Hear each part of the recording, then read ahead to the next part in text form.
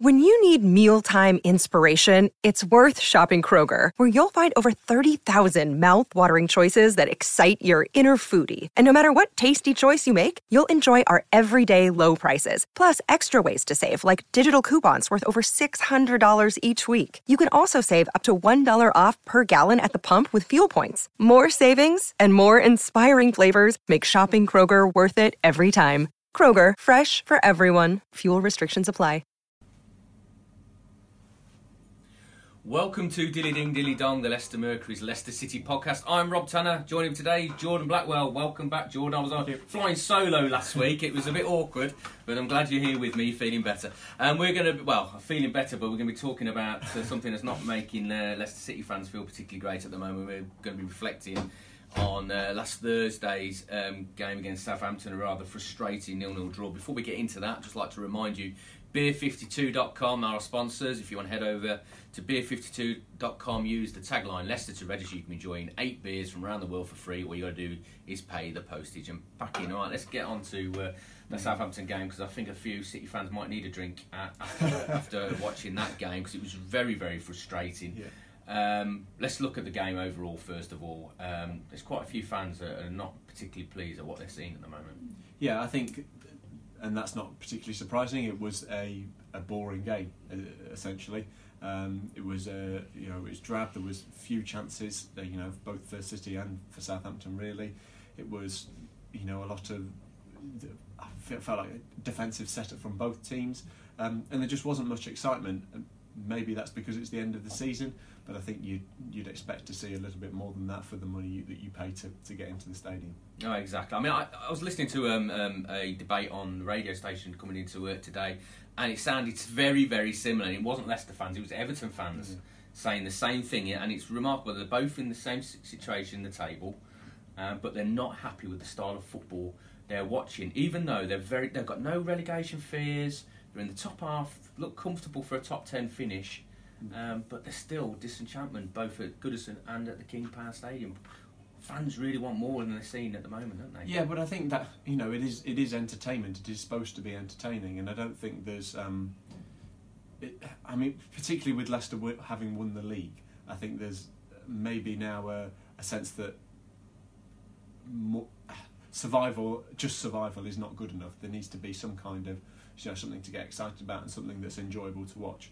But as you say, it's the same with Everton, and I imagine it will be the same with a lot of Premier League clubs. It was the same at Southampton last season under Puel. They finished 8th in the league. They were fairly comfortable, but there was still that disenchantment there because the football wasn't interesting enough for them. So I'm not surprised that the fans are frustrated in that regard. I suppose expectations have been raised, haven't they? When you think what an incredible journey we've had over the last few years with the incredible title success and and the Champions League adventure we had, and it must feel like a missed opportunity this season in many respects, both in the cups as well as in the league. So that can manifest itself, can't it, into that frustration boiling over, that sense that this isn't good enough for what we expect now. Whereas, in the first season in the Premier League, when they're fighting the Great Escape, and they managed it while winning 7 of the last 9 games, the contrast in, even though the league position is very different, the contrast in the mood then to now is quite stark. But let's talk about a couple of the big decisions, because Puel's been criticised for some of his selections and sticking with certain players. Well, he changed it for the Southampton game, didn't he? Wes Morgan, the captain, dropped for the first time for a league game. As far as we can remember, ever. Yeah. Regardless under Puel, ever. And then Danny Simpson as well being left out for Mark Albrighton at right back. What did you make of both of those decisions? I thought it was interesting, but particularly interesting given that Puel said in the press conference beforehand that the Southampton game would be the start of the new season for him. And all of a sudden he's making these grand changes. He's dropping the captain, he's bringing in a winger at right back. I thought the changes worked okay. I think Dragovic was fairly comfortable. He didn't do anything particularly out there or particularly brilliant, but he was steady, as we saw when he came in for Morgan when Morgan was injured. Albrighton, I think, is an interesting change. I think Puel clearly wants more attacking fullbacks, and that's clearly something. We're going to get onto one of those options in a bit. It's clearly something he desires for his team. And I thought Albrighton did really well. He created Leicester's best chance with the ball over the top to Vardy. Defensively, he didn't look too troubled, but I think that there's potential to say that Southampton didn't really attack Leicester all that much, so it was one of the easier games to look good defensively in. But yeah, I thought the changes worked reasonably well, and I think we'll probably see them maybe see Dragovic and Albrighton start again in those same positions against Palace. Well, I'd like to see Albrighton played in a game where he's going to be put under more pressure defensively before we can really judge him and say that's the future role for him as an attacking fullback. Because I remember when he had to switch to right back after Daniel Marty got injured against Bournemouth, he had a bit of a shocker defensively, didn't he? And he gave away a penalty, and he just didn't look comfortable there. But he has got that range of passing and that ability to get crosses in and to support Riyad Mahrez in an attacking sense. Whether he can cover for Mahrez like Danny Simpson does, I doubt. But it's interesting, and I think that's got to be noted by the fans, hasn't it? That Puel is prepared to have a look at these options. To experiment. He's having a look at these things, and look, Hamza Chowdhury as well. Hamza's still around the first team squad, and obviously that was needs must in many respects with the injuries. But the fact that he's willing to dip into the under-23s and have a look at some of these players as well, that's got to be a positive, hasn't it? Yeah, definitely. I think there's clear signs that Puel is willing to change things, is willing to experiment, is willing to look at all of the options available to him to try and create the best footballing side he can. I think there's he's clearly trying to build a side, and he said he's a builder. Not a firefighter, and I think that's clear from his team selection. So, yes, I think that would be a positive to take if you had to look at the positives. Looking forward, it seems okay, but I think it's the present where there's the problems because Leicester is not quite exciting enough at the moment. And that's been the problem for Puel in English football. His reputation from in French football was that it was the second season when you really saw his ability. I mean, he's got a very good record in France, but he was given a number of seasons and all his jobs really to get going. In the second season, his teams would kick on. Southampton, he got them to 8th into a cup final, wasn't allowed that second season.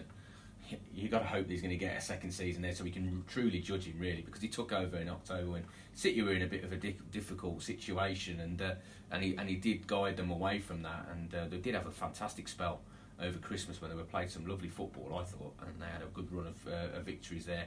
It's just all gone a bit awry. It always feels like a faulty clock where one of the cogs isn't just quite in the right place at the moment.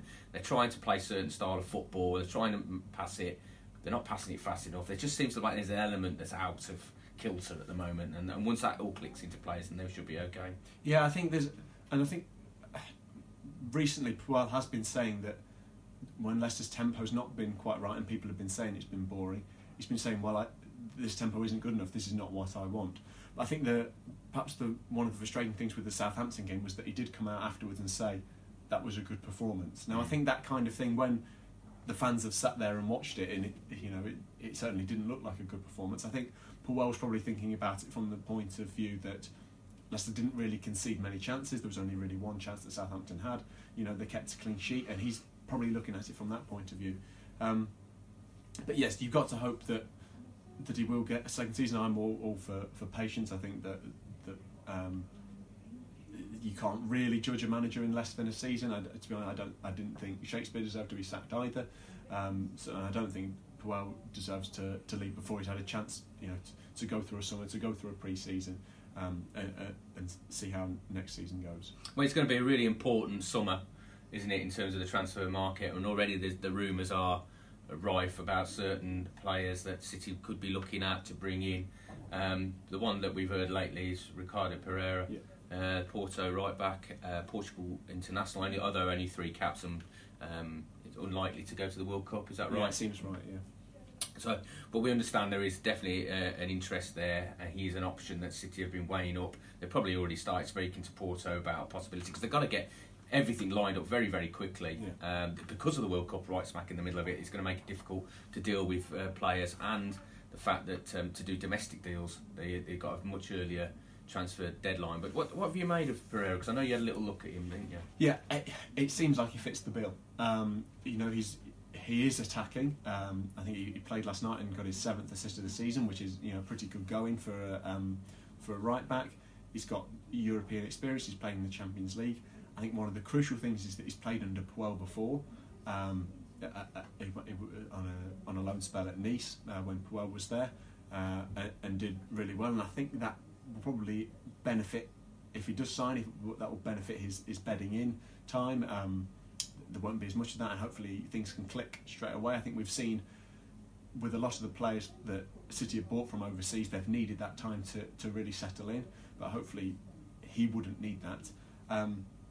But he's clearly attacking. He's clearly very talented. I think there's been lots of rave reviews over the past few months about his performances. Lots of journalists in Portugal saying this guy should be playing for a Champions League club. So I think it would be it seems like it would be an extremely good signing for Leicester if they could get him. I think it was a reported figure of 22 million that the Porto are looking for, and in the current market, and when English clubs come calling as well, the European clubs inflate their prices anyway because they know they can afford it. I mean, £30 million for Islam Slimani is a case in point, isn't it? It's a market they've known quite well. They've worked quite well, isn't it, in Portugal, with Slimani, with Silva, and if Pereira comes in, that's another one as well that they're looking at. I imagine there'll be quite a few coming in. I mean, I think there'll be quite a few going out as well during the summer. The lads are out on loan now. I mean, Musa's looking like a completely different player at CSKA Moscow, back out there on loan. Samani's made his first start now for Newcastle, and I mean they've been waiting for that for a long time. Just imagine he'll go. I mean, Andy King, whether he wants to make that deal with Swansea, that's another one. Then you've got Hoof and Hamer out of a contract. I spoke to Ben Hamer after the Southampton game, and I said to him, are you a case in point of players still having something to play for this season, because he's playing for his future. He's playing for a contract either at City or elsewhere, and the way he was talking doesn't look like he's going to get a contract at City, so he's putting himself in the shop window and reminded people that he is about, because he referred to himself as a ghost. What did you make of Ben Hamer? I thought his performance was very good. I think he looked really comfortable. He had that one moment where he needed to shine, and he got down well and was alert to stop Shane Long's shot. And I thought he looked comfortable from crosses and things like that, and it was well worth a clean sheet. In terms of putting himself out there to try and get a new deal somewhere, I thought he did a decent job. Well, I hope he gets it as well, because he's had 4 years at the club, 17 appearances. I mean, that's a woeful amount of football really for a goalkeeper.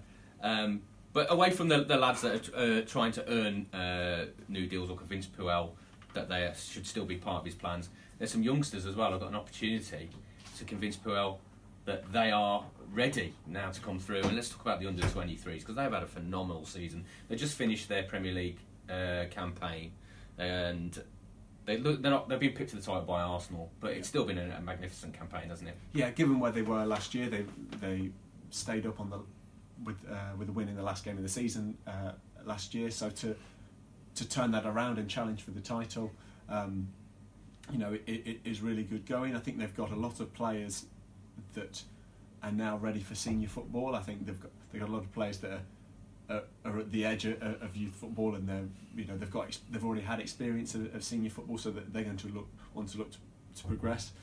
But we've seen that the likes of Chowdhury and Barnes have played in the senior team and not really looked out of place. So I think that's certainly something we could see more of in the future. I'm particularly excited by Barnes. I think he's a really good player, really intelligent player. He scored another 2 goals last night, where his movement was really good, and his alertness and awareness and that kind of thing. So I'd certainly like to see more of him, perhaps over these last 4 games. I know Puel gave him his Premier League debut against Southampton. He came on for the final couple of minutes. So to see him play a little bit more over these final 4 games, I think that would be quite good to see. Well, I know the City fans will be expecting City to spend a lot of money, especially after announcing record profits. But do you think there's some of these lads that could save the club a few, Bob? I mean, what's the point of investing the millions in your academy if the lads coming through, you're not going to give them a chance? But it looks like Puel will give them a chance, and he's got that reputation for doing that throughout his career. And there's a number of players, and we spoke about it before we came on to do this podcast, about some of the lads that have got senior experience, like Sam Hughes, George Thomas, Harvey Barnes from MK and Barnsley. And you can tell the difference between them and the younger lads, the lads that have just been playing at that level. they're ready now, aren't they? Yeah, I think you do see that when they have that experience of senior football and then they come back to an under-23 level, it is a little bit men against boys. You can see that difference. They just look more.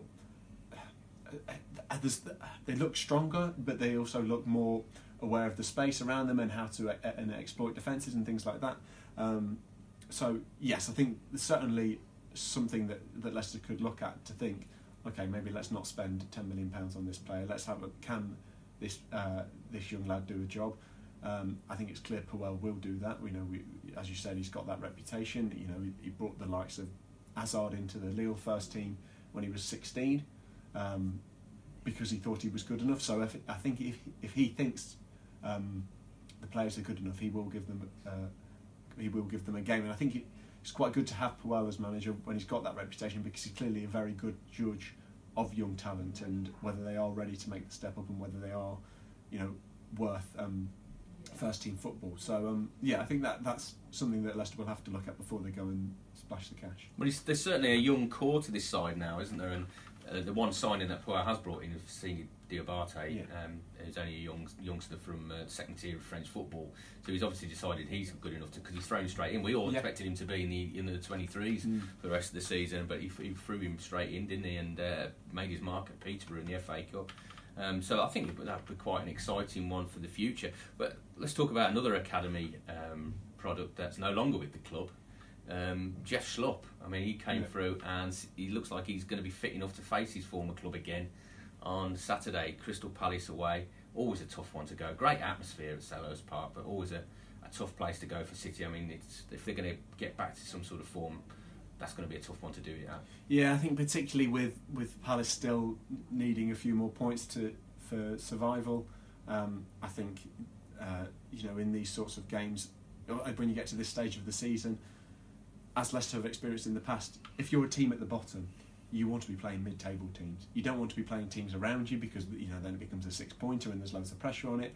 But playing against mid-table teams with not very much to fight for, they're the teams you want to play against. Leicester had great joy against those sorts of teams when they were fighting to survive a few years ago, and even last season. So yes, it will be a very difficult game, and I suppose maybe having Jeff Schlupp there gives it maybe a little bit of an added edge. Gives the Leicester players something to go up against. So I imagine it will be an interesting game, but it would be an excellent game for Leicester to get back to winning ways, because I do think it is a difficult game to get 3 points from. I mean, for them to survive from the position they were in at the start of the season, it was quite a remarkable job. We started the podcast talking about perceptions and expectations. I mean, perception there, they were dead and buried. There was no way back, but Hodgson's done a fantastic job there, hasn't he? And you look at the squad and the players they've got at their disposal, they shouldn't have ever been in that position. Yeah, I think that's the case with a lot of clubs. You'd say that about a lot of the teams that are down at the bottom. You wouldn't have, before the season started, you wouldn't have said that West Brom, Southampton, Stoke would be in the bottom three, looking at their teams. So I think that's a real sign of how tight the league is and what in an alternate universe, what it could have looked like for Leicester City.